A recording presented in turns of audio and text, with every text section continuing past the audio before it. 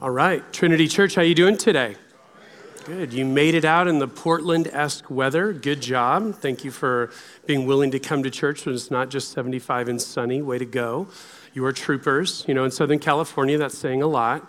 My name's Todd Arnett. I'm the lead pastor here at Trinity. It's a privilege to get to be with you today. The worship team, by the way, we're going to actually finish the service with some great songs to be able to kind of rally around this great topic today. We're talking about what the redeemed are going to be doing for eternity. So a great way to get to finish. So they'll be back. If you're like, Todd's up there really early today, no worries. There'll be some good back-end time in our service to be able to focus on the great thing of being with Jesus.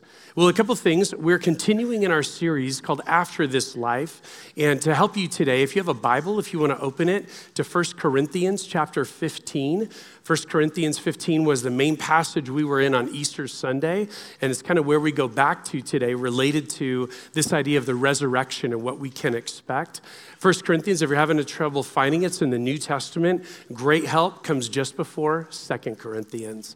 You are welcome, all right? Find your way there. We'll be there in a second. In your Trinity this week, you have some notes that look like these. If you want to get those out and have those ready to go, that'll just help you track with us throughout our time together this morning. Well, today, like I said, we're going to be talking about what are the redeemed going to be doing throughout history. But as we do that today, I want to share one of the things that we will not be doing throughout eternity, and that is meeting at our same service times. We have been working on some transitions actually for 9 months.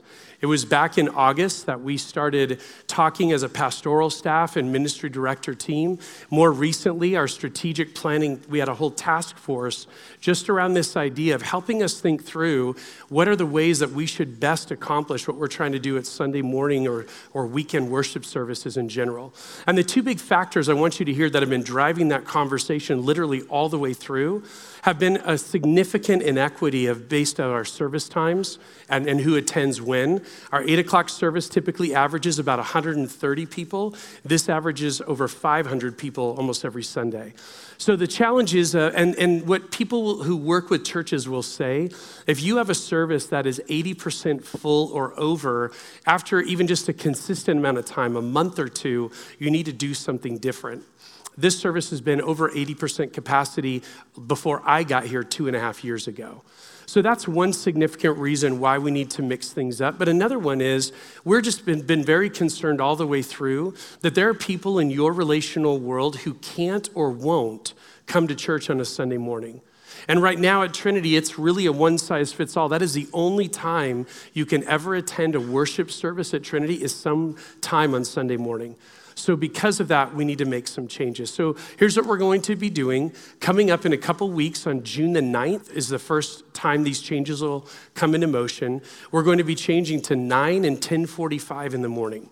9 and 10:45 will be our 2 morning services. We're going to do that throughout the summer, and then in August 18th, we're going to add a 5:30 service in the evening and on Sunday. And the reason we're taking this summer to do that is we really want to build a team of both people, attenders, who kind of trailblaze that for us. I think when people begin to do the math, I don't have to get up early to go to church. That will be a win, and that will be awesome. So 5:30, as well as people who can begin serving at those services, especially with our children's ministries. So it's going to give us the summer to build towards that, but beginning June the 9th, Sunday morning at 9, Sunday morning at 10:45, and then later on in August, we will have those two as well as add a 5:30 service in the evening. Now, I get this. Change is hard. And change is hard, especially on this front, because if you didn't know this, Trinity Church has had these same service times for over 18 years. So we have taken a method and made it a monument. And that's okay. No one's critical of that, but it is time to change. And I know that will be harder for some of us than others, and it'll be okay. Like we'll get there, but the reasons behind it, I really think are about fulfilling what God has us here for.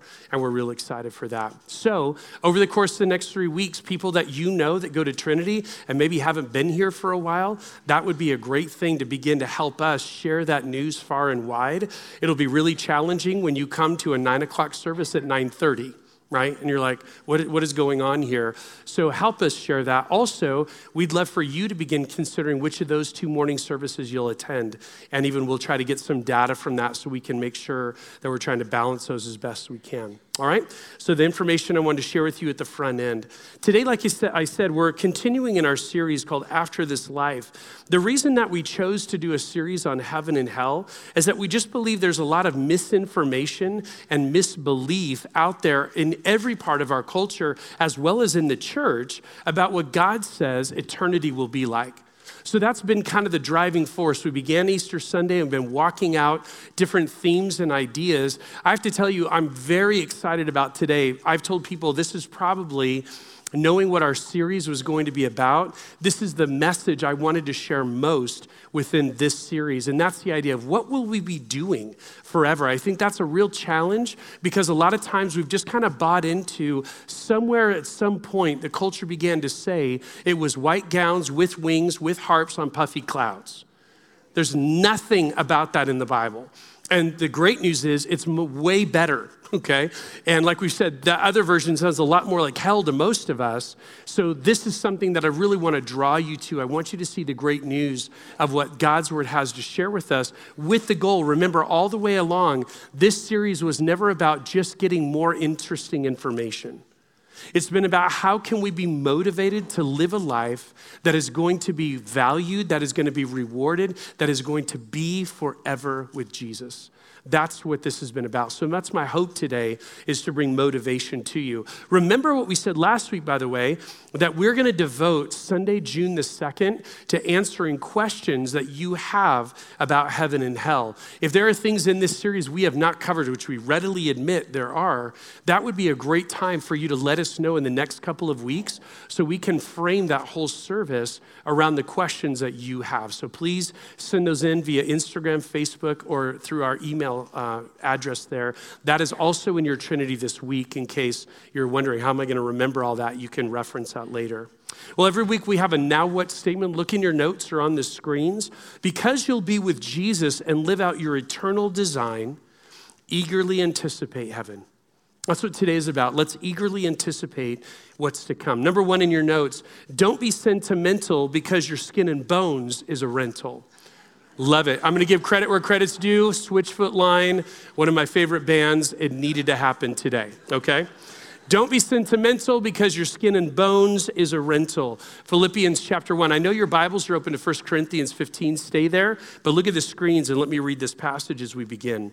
Philippians 1:21. For to me, to live is Christ and to die is gain. If I'm to go on living in the body, what this will mean fruitful labor for me, yet what shall I choose? I do not know. I am torn between the two. I desire to depart and to be with Christ, which is better by far, but it is more necessary for you that I remain in the body. Paul is talking to the Philippian believers while he's in a Roman jail.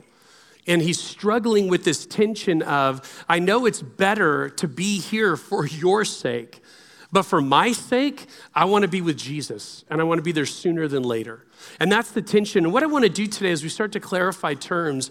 One idea that's really important to this whole concept of what happens after you die, I want to introduce you to a term today you won't find in Scripture, but a term that theologians believe this is part of that reality is called the intermediate state. And let me share with you a little bit more. This passage illustrates what I'm talking about when Paul writes that as a follower of Jesus, when he dies, he doesn't expect to go to heaven. He expects to be with Jesus. And we would think, well, Todd, those are one and the same. Well, let me show you a little bit today why I think those are actually, in a sense, two different things. We want to use terms that Scripture gives us to be able to understand sequences. To me, it's not vitally important that you and I remember each and every step that we think the Bible teaches should happen, but it's good to know, how do I understand this related to what happens when I die, and maybe even being thoughtful about what happens to the people that you love when they pass. As followers of Jesus, where will they be? Because a big thing we talked about last week is that the dead are going to be raised. We read this in Revelation chapter 20. The dead are going to be raised, and they're going to be raised to judgment. They'll be raised and they'll have bodies. And in that case, these dead spirits that after we die, we'll talk about where your being goes, but they'll be raised to a body to be judged about eternity. And we read that last week in Revelation 20. So when we think about that today, this idea is that those who are whose names are in the Lamb's Book of Life, whose names are there not because of things they've done, but simply what Jesus has done for them, they'll be raised to new resurrection bodies that we'll talk about today, and they'll spend eternity with God in the new heaven and the new earth. But I want to say today, this intermediate state after we die and before heaven, it doesn't suggest that it's a lesser reality that will not still be amazing. Realize what Paul is saying. He is highly anticipating, I cannot wait to get to be with Jesus. We shall see him as he is, and it will eclipse anything we've ever known on this planet. Secondly, what this does not mean is it doesn't mean that this is something that we might know as purgatory. This is not introduced in this idea when we say this intermediate state. And the simple reality is that many understand purgatory to be this something after you die state where you're taught and disciplined to be right with God. There's no hint of this here. Paul simply says that when I die, I'm going to be with Jesus. And there's nothing to be caught in the middle between that. But another key reality is that this intermediate state is not something only for Jesus' people. Because we know that those who do not respond to the gospel, they will equally be in an intermediate state that is not yet hell, though it will be far worse in any degree of difficulty than anything they've experienced here. In your notes, would you write down this book and chapter? Write down Luke 16. Luke 16 is the story that many of us know of Lazarus and the rich man. This is not the Lazarus that Jesus raised from the dead, but another gentleman in this story named Lazarus. Here's a couple important things about it. Number one, Jesus never introduces this as a parable. Parables we're going to actually look at. I'm really excited for our summer teaching series. We're going to look at various parables throughout the course of June and July. And as we do that, we're going to see that parables are the way that Jesus communicated. I'm going to take an idea from the kingdom of heaven, but I'm going to use terms that you can understand. And he usually set it off that way. Here's a parable about, or Jesus spoke to them in parables. When you read Luke 16, you read nothing of that. There was a rich man and there was Lazarus is the way that Jesus begins to tell it. So we wouldn't understand necessarily that Jesus means to be speaking in a parable term when he shares this. What we realize from that story is that this rich man ends up in a place called Hades. That is the intermediate state for people who are not in Christ. And it's a place of torment and agony. So this is definitely no just kind of holding tank of somewhere to be. We also realize in that story that this rich man had a keen awareness of what was going on with Lazarus. He could look and see this other side, but that there was a great fixed chasm between the two. So this intermediate state has this place. It's basically the precursor both to eternity with Jesus in heaven and the precursor to eternity without him in hell. But the reality is that's really the most biblically accurate idea of what happens to someone when they die. Look at this phrase, it's in your notes. To be absent from the body is to be present with the Lord, right? That's a phrase that many of us know. To be absent from the body is to be present with the Lord. That's probably the best way to understand this idea of what happens to a follower of Jesus when they die. In that moment, they're with him. But at the appointed time, there will be a resurrection of the dead. Those whose names are not written in Jesus' book of life will be raised to judgment and condemned to an eternity apart from God. But for those whose names are found in the book of life, a resurrection involving a new body that is fit for eternity. In the passage that we looked at back in Easter, there's so much about the resurrection. We just kind of began that conversation that day. We're back at it today. 1 Corinthians 15, look at verse 42. So will it be with the resurrection of the dead. The body that is sown is perishable. It is raised imperishable. It is sown in dishonor. It is raised in glory. It is sown in weakness. It is raised in power. It is sown a natural body, it is raised a spiritual body. If there is a natural body, there is also a spiritual body. So it is written, the first man, Adam, became a living being. The last Adam, a life-giving spirit. The spiritual did not come first, but the natural, and after that, the spiritual. The first man was of the dust of the earth, the second man is of heaven. And was the earthly man, so are those who are of the earth, and as is the heavenly man, so also are those who are of heaven. And just as we have borne the image of the earthly man, so shall we bear the image of the heavenly man. I declare to you, brothers and sisters, that flesh and blood cannot inherit the kingdom of God, nor does the perishable inherit the imperishable. So here's what we're reading about. The Corinthian believers apparently had a lot of questions about what happens after they die. And Paul is going to explain. I want you to see this throughout the course of the Bible, meaning as the Bible was being received and written from Genesis to Revelation, you have this growing revelation of understanding of what is going to happen in eternity. When you read the former covenant, the Old Testament, the first 39 books of the Bible, there is very little of any detail about what happens when you die. At best, there would be a general understanding that those who were followers of Yahweh would be with him. And that's about it. There's very little information about what eternity would be like. Then Jesus in the Gospels, he begins to share with things about eternity that were just blowing people's minds because they're like, we've never heard anything like this before. And it was incredibly encouraging and challenging all at once. Well, then you have the epistles and you have Paul and others that are writing. We'll read today from Peter, and they're sharing so much more information all the way until the book of Revelation, which is almost entirely about what is going to happen for eternity. So you just see this incredible scale, and it just speeds up all throughout the New Testament of things that we are told eternity will be like. And so the Corinthian believers had questions that we benefit from these answers today. So note a couple things.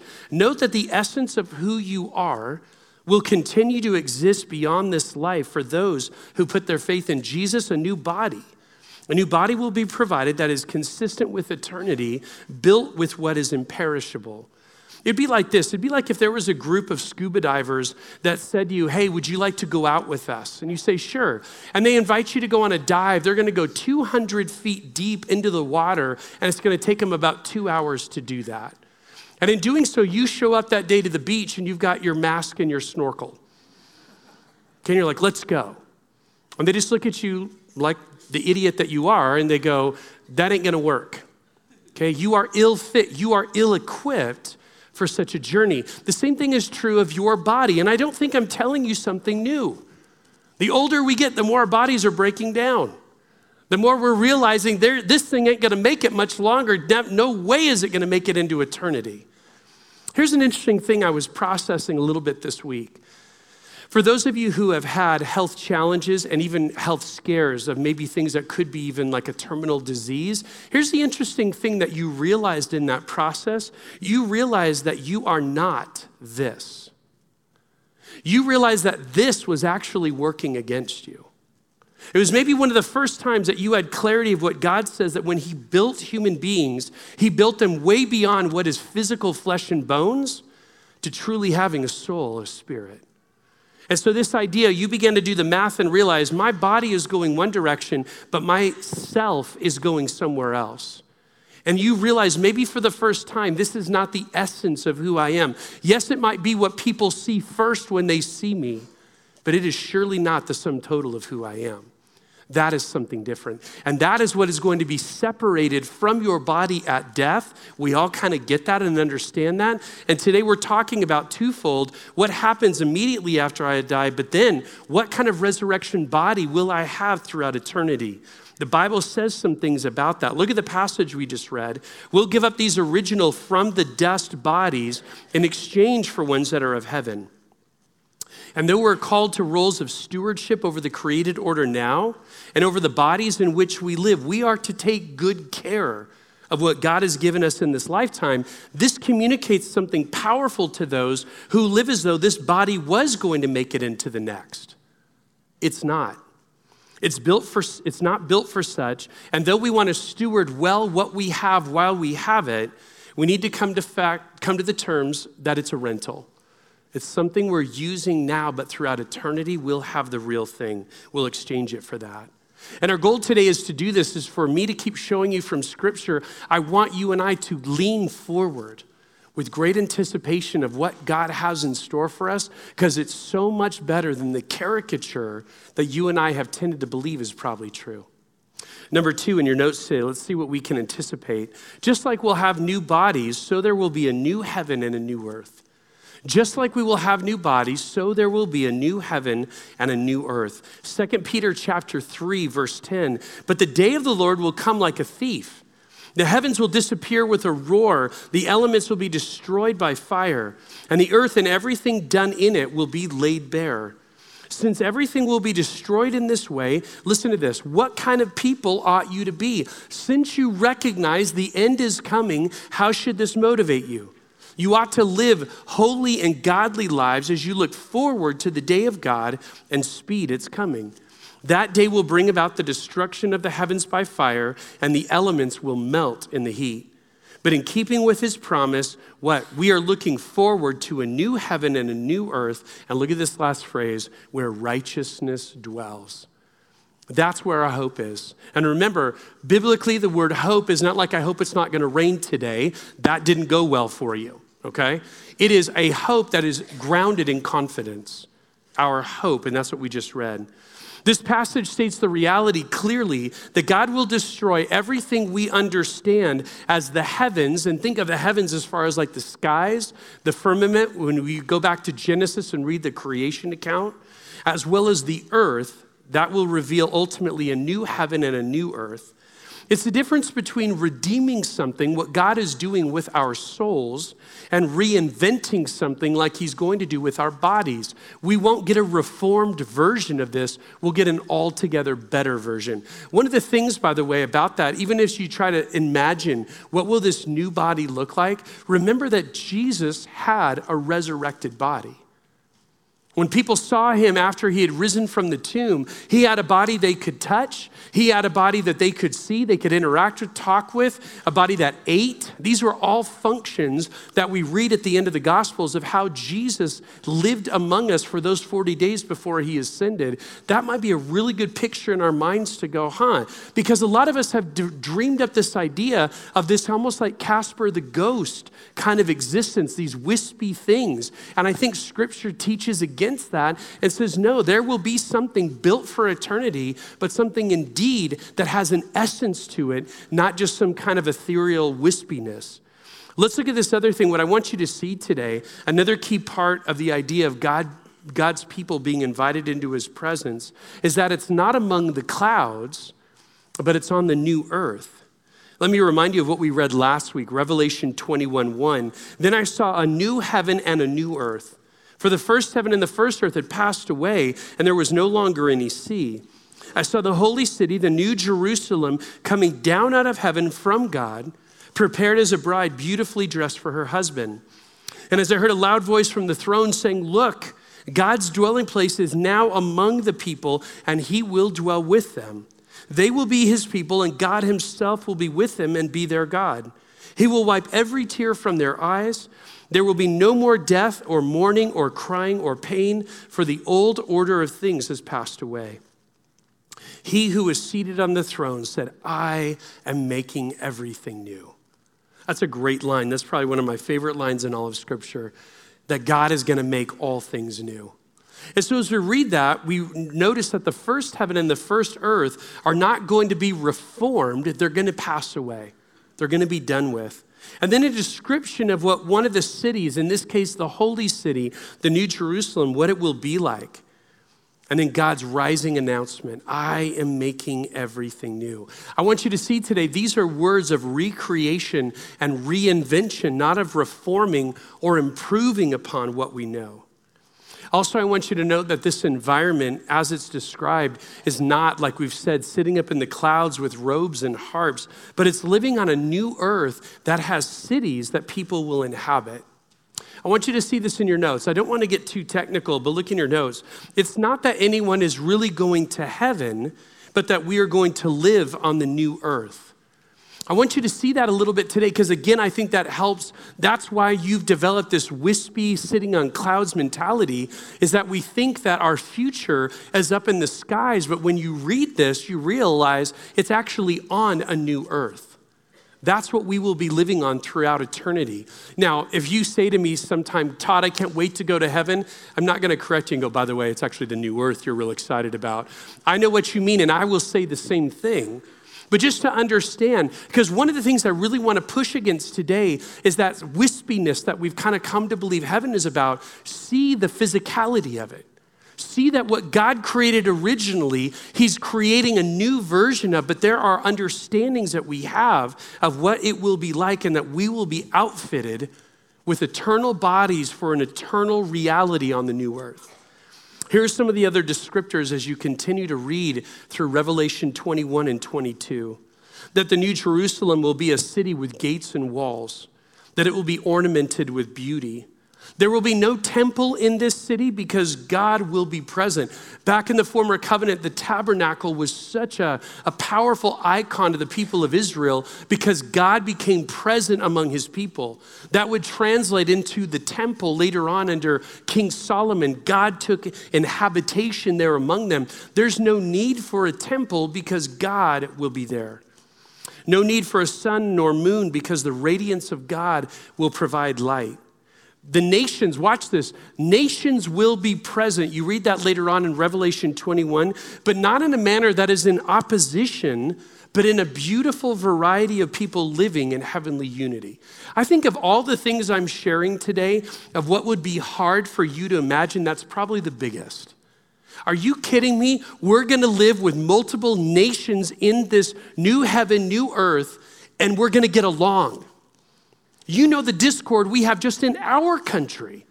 Can you imagine the nations aligning together under the headship of God and in beautiful variety? This is one of the things I love that you know must be a part of the character of God is his love for variety. Not only variety of people, not only variety of animals, variety of plants, but just look at all the environments in which we live. God is this artistic, beautiful God who creates with a degree, a joy of variety. So if you've assumed that everyone in heaven, and by the way, when we think about heaven and what people will be like, obviously your assumption is they'll all be like me. I have great news for you and great news for the people who are sitting next to you. They're not all going to be like you. There's going to be great variety. And the nations will be collectively present and they will collectively love God and love each other. And there will not be unit or discord. There will not be a lack of unity that will all be there. That is hard for us to imagine, but I believe biblically so accurate. People will be provided with the water of life and will eat from the tree of life that are found in that holy city. In Revelation 22, we read that. And the great news is that we'll see God face to face. These are some of the factors that we seem to be continually confused by, but I want you to know they're available to you, available to me in the Word of God. Now, I want you to know this today. If you're here and you would say, Todd, you're wanting to encourage people, this sounds like a ginormous fairy tale, just all kinds of crazy. Of all these things that you would tell me that this eternity is going to be like with all this detail, that just sounds not only too fantastic, but also just all kinds of weird. And I want to say, if you're here today and you would struggle in general with the truthfulness of the Bible and thinking that maybe it is full of just a lot of myths, I really understand how you would feel that way about what I just read. But I want you to hear this. I really believe, like we see in the epistles and we see in this book of Revelation, that God intended for his people to have an understanding, a hope of heaven to motivate us and keep us moving forward when the challenges of life become so overwhelming we don't believe anything is ever good going to come. And if you're here today and you would struggle with this whole idea of just how the Bible is even accurate at all, I would just want to put out to you what we have been walking through this series. It is coming up every single weekend, is the opportunity to respond to the great news of the Bible, and that is the invitation to respond to what Jesus has done for you. Because the Bible has made it really clear, we have been looking at it weekly, that there are one of two eternal destinations and not a third or fourth or fifth option. And with great clarity, I can say, you want to be in this place with God forever, because the other, this reality of hell, the Bible has taught us clearly about it. There are so many things. There is nothing that would be any kind of draw or interest for you to want to be there. And the great news is that you don't have to have that track. You don't have to be on that path. We've talked weekly about the fact that you can admit that you're a sinner who needs a Savior. That you can believe that Jesus, the Jesus offered to us, revealed to us in Scripture, is the only Savior available. And you can choose. Choose to say, Jesus, I'm going to put my weight, my confidence, my trust, not in what I can do to somehow be good enough, but in what you did to turn away the wrath of God for me. You can make that decision today, and here's what I would push on you to consider. This is not a thing to keep saying, I'm going to think about that. Todd, that's very interesting. You and I have no idea how many breaths we still have in our lungs. And I would encourage you, today is the day of salvation. Don't let another day go by considering these things as interesting, but instead life-giving. And I would encourage you, make that decision sooner than later, today, before you leave. Finally, I want to remind you that whatever might seem confusing about what is to come, be assured of the most significant reality that awaits you, that you get to be with Jesus forever. Number 3 in your notes, heaven will be amazing because Jesus will be there. Heaven will be amazing because Jesus will be there. Let me unpack this for a minute. 1 John chapter 3, verse 1. See what great love the Father has lavished on us, that we should be called the children of God. And that is what we are. The reason the world does not know us is that it did not know him. Dear friends, now that we are children of God and what we will be has not yet been made known, but we know that when Christ appears, we shall be like him, for we shall see him as he is. That last line is so powerful. We will be like him, for we will see him as he is. My goal today has been, I've told you up front, is to create, not like I'm pulling something out of the air, but just simply to demonstrate from Scripture the reason why heaven is where you want to be. To develop within you that sense of interest, that leaning forward. I can't wait for that to happen. Because for some of us, heaven sounds boring and perpetually monotonous. And I want to break that today because I think Scripture speaks against that. But before I share with you what the Bible teaches, what we will do for eternity, I want to make sure you understand that more important than what you'll do is who you'll be with. I used to fret about what heaven was like. I've told you my story. I've grown up in and around the church my whole life. And there were times at certain stages in my life where I would kind of wonder, okay, God, heaven definitely sounds better than hell, but I'm not really sure what we'll do or why that'll be important or what would really be engaging forever. Like, it's hard to even put frames to that. And when people would say, but Todd, you'll get to be with Jesus forever. Well, I had an orthodox understanding of Jesus. I believed he lived a sinless life. I believed he died a sacrificial death. I believed he was going to be, or he was raised on the third day. I believe that Jesus was my Savior, but that's very different from saying, and I want to spend eternity with that guy. You see, for some of us, we're still at this place, and I'm telling him, being very vulnerable, I was there. We're still at that place where we would say, hey, it's amazing that God would send his one and only son to rescue us, and I'm going to be grateful, and I could be grateful for weeks and months and even years. But eternity? I'm just saying what many of you are thinking. Why is being with Jesus something that is so stellar that I want to be about? And here's where I'll tell you where that changed for me.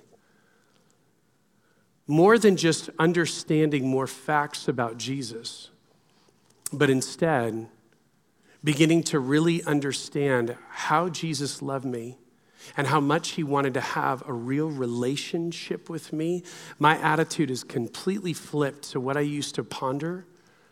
Because now, even though I want to share with you what the Bible clearly teaches, I believe about what our future is, I care very little about any of this. I just want to be with Jesus. Where he is will be more than enough. There's no worry in my mind about what's going to happen. And I'm saying today, if you're not there yet, if you would say, Okay, I'm still confused, and I'm not really sure that's the motivator for me, Todd, that it is for you. Well, let me do this. Let me encourage you to keep getting to know this Jesus of the Bible, the Jesus that the Old Testament prophets foretold of, the one that the psalmists admired, the one that the gospel writers gave firsthand eyewitness accounts of, the one who healed the lame and who enabled the blind to see, the one who welcomed little children to approach him, the one who invited the overwhelmed to find rest in him, the one who socialized with sinners, the one who could forgive sin, the one who stopped Saul on the way to persecute his people and turned his name to Paul, the one we read about in the epistles who is the head of his church, the one we read about who promised his Holy Spirit to come and comfort and equip and empower us to live out his life, the one who will come again to take his people to himself, the one who will return to judge the peoples of the world, the one who has another book, the other book that will be open that will contain the names of those who trusted him, the one who is called faithful and true. With justice, he judges and wages war. His eyes are like blazing fire, and on his head are many crowns. He has a name written on him that no one knows but he himself. He is dressed in a robe dipped in blood, and his name is the Word of God. The armies of heaven were following him, riding on white horses and dressed in fine linen, white and clean. Coming out of his mouth is a sharp sword with which to strike down the nations. He will rule them with an iron scepter. He treads the winepress of the fury of the wrath of God Almighty, and on his robe and on his thigh, he has this name written, King of Kings and Lord of Lords. Yea, God? Yea, God. That's the Jesus that I want you to continue to get to know, where you would say with unceasing confidence, as long as he's there, that's where I want to be. Everything else is extra. Everything will matter less beyond that. That's the Jesus you get to spend eternity with. And though we might not know this side of heaven, all that we will do there, we can surely rally around the idea of who the Bible teaches him to be and who we can get to know. Now, this plays an important and essential part, because if we don't get this correct, a lot of other things fall apart. I'm going to remind you of the quote from John Piper that Eric Thomas shared with us on week 2 of the series. It says this: the critical question for our generation and for every generation is this: if you could have heaven with no sickness, and with all the friends you ever had, and all the foods you ever liked, and all the leisure activities you ever enjoyed, and all the natural beauties you ever saw, and all the physical pleasures you ever tasted, and no human conflict or any natural disasters. You read that, you go, that sounds like really great. Could you be satisfied with heaven if Christ were not there? You see, as amazing as all of those descriptors are, they pale in light of the reality that it's Jesus we get to be with. From Scripture, let me share with you a few things that the Bible does teach we'll be doing in heaven. Look in your notes. First, we'll experience joyful rest. We'll experience joyful rest. Now, this isn't the rest in peace kind of rest, like they've just kind of gone into this ethereal, whoa, it's not that. The author of Hebrews writes, we'll move into a Sabbath rest.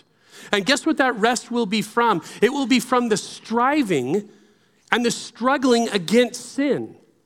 It will be a rest from the challenges that we face on a sin-marred planet. That rest is something to look forward to. Secondly, we will engage in physical activities with physical bodies. Not the same flesh and blood you have now. Don't confuse that. But there will be an essence to us that is a body now imperishable, now immortal, now of heaven. There'll be many interests and activities that we'll get to enjoy with those bodies. You're not going to be Casper. And by the way, that's a very dated illustration, because you had to grow up in the 70s to even know what I'm talking about. Sorry, my bad. We will enjoy social interactions with one another. In your notes, we'll enjoy social interactions with one another. This is what I see all over Scripture in the New Testament, but especially in Revelations, is all the connections to the we's. All of the words of community, and like I even said today, that the nations, there's that kind of language, the nations will assemble. I wouldn't want you to think that heaven is some sort of kind of isolated place. Now, for us introverts, that sounds a lot more like heaven.